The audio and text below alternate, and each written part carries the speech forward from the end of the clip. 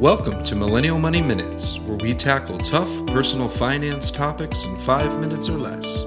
With your host, Grant from MillennialMoney.com and Matt from DistilledDollar.com. Today's episode is brought to you by Fannie Mae. You might plan to own a home someday, but with as little as 3% down, someday could be today.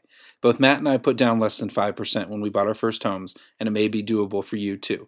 Head over to Millennial Money to learn more, or talk to a lender about your options. Hey everyone, today we're going to talk about money hacking. So, gosh, it's never really been easier to hack money.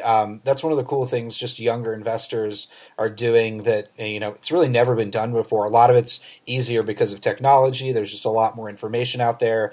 And, money is just a human invention.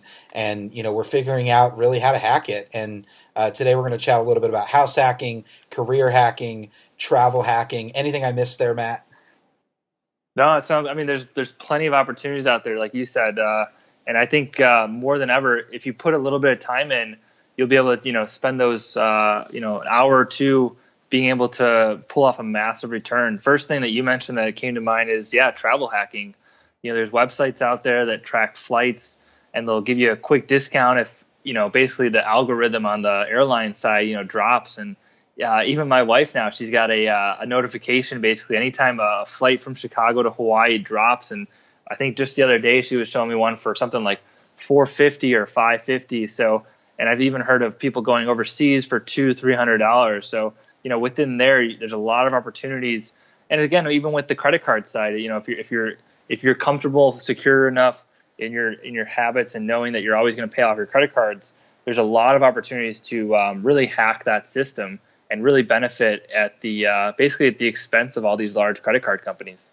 Yeah, that's a great point. So, travel hacking is really for those people who are at sort of the top tier, of credit card utilization. So I was reading something that people who actually travel hack really well, both the airlines and the credit card companies actually lose money on them, but because credit card companies make so much money off other people, and same with travel companies, that they kind of let it slide, basically. So it's all about maximizing any benefit that you have. That's what money hacking really comes down to. Is definitely check out Chase Cards, check out the Points Guy. There's a bunch of amazing travel hacking websites, and Chase is just a great place to start if you have good credit.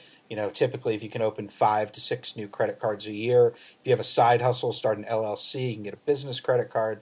It's really the sky's the limit. So next, let's chat a little bit about career hacking. So this is an idea I've been writing a lot and thinking a lot about. And the simple idea of career hacking is how can you use your full-time job to live the life that you want? So, you don't have to be an entrepreneur to get more time, to have more flexibility. And one of the things that I'm advising more people on than ever before is how to negotiate work remote benefits. Because the work remote benefit, if you can work remotely and you have a salaried job, you can really find a way to free up a lot more time. It's difficult if you have to be logged into your computer for a certain amount of time, but there's so many ways even around that. So, from a career hacking standpoint, one of the biggest benefits, and it's probably even worth negotiating against your salary, is the ability to work remote. I'm hearing from readers all the time now who've simply, taken and been able to show the value they've given to their company and been able to negotiate 2, 3, in some cases, completely work remote opportunities. So that's definitely a benefit more employees or employers are open to. And so don't leave that amazing work remote privilege on the table. Try to push for it as much as you can.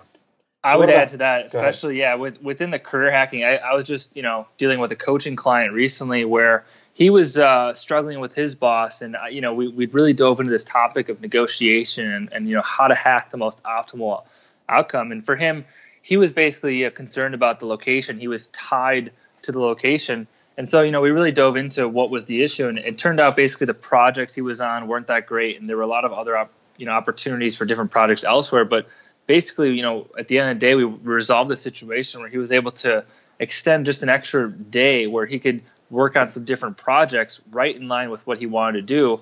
And ultimately what happened when there was, it wasn't necessarily about the pay at first. It was more about just the job satisfaction, being happy working there. And soon enough, within those side projects, he actually ended up learning a new skill set, and he actually ended up landing a few different freelance clients. So, basically, if you can find a way to work on something you're passionate about, that's going to benefit your work. Your boss is going to be happier that you're engaged. And, at the end of the day, for this guy, he was able to develop some side hustle income as well. So, there's different ways you can approach the career hacking. Again, location, you can look at the type of work you're doing, and of course, always looking at how to move the needle on the salary or the benefits there. Yeah, no, that's a great point. And the last one, even though we're a little out of time, let's talk about house hacking.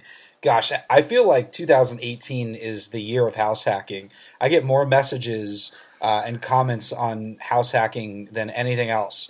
It's clear that millennials were starting to get more money. We're looking into home ownership, and people are like, how do I be smart about this? And thankfully, more people than ever before are realizing that they don't need a 20% down payment on a home, that you can put, as little as 3%, in some cases 1% down, and you can be really smart and house hack by getting a couple of roommates to cover your mortgage or offset your mortgage, or buying a duplex instead of a single unit and renting out the others. I am so stoked that more and more people are being smart about real estate. And, you can even reach financial independence just with real estate alone in like 5 years. I mean, it's never been easier if you're smart about it and you live in a good area. So much of real estate used to be, am I going to buy a house that appreciates? But now you can even go into a market that might not appreciate that much, but because you have other people paying down the mortgage,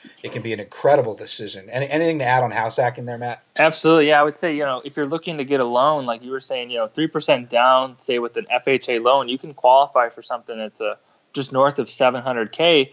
And part of the reason why you're able to qualify for such a large loan, the part of the large reason why house hacking is even an opportunity is these factors that, if you're living in one unit and renting out 3 other units, those 3 units represent an income stream that the bank looks at and recognizes as part of your income. And so that's why these, people who are, might have been living at home, paying off student loans and, working on their career hacking and working their way up that way.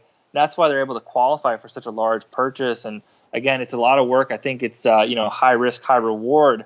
But, if you're able to find the right location, I think house hacking gives you the opportunity to really secure yourself up financially. And the last point I'll add is, especially for a lot of millennials that have, grown up in this financial, from the 2008, 2009 financial crisis, I think there was a big stigma around, owning a big house in the suburbs that might all of a sudden, bring you into a situation where you're underwater on your mortgage. But a lot of people are cognizant of the fact that even in the last downturn, renting and rentals, actually did okay. And so I think with house hacking, it kind of gives you that assurance that, even if the market drops, there's still going to be people looking to rent. And it's almost like an extra level of insurance against that, rather than, buying a house, like you said, to hope that it appreciates. With house hacking, you're really looking at the income streams, and it's a whole different equation. But I think for someone that's eager to find the right property, going back to, you make money on the day you buy the house. And so it's the same thing with house hacking. If you find the right location, right property, I think it's still a great opportunity for someone looking to get ahead. So this is money hacking. Don't leave money on the table. Always try to push it. Maximize it when you can. Travel hacking, career hacking, house hacking. There's never been more information out there. It's an amazing time to be making and saving money. So, hey, hope you have a good day, and we will chat with you soon. Thanks for listening to Millennial Money Minutes. If you liked this podcast, please leave us a review on iTunes and subscribe. If you want us to cover a specific topic, use #MillennialMoney on Twitter or visit millennialmoneyminutes.com.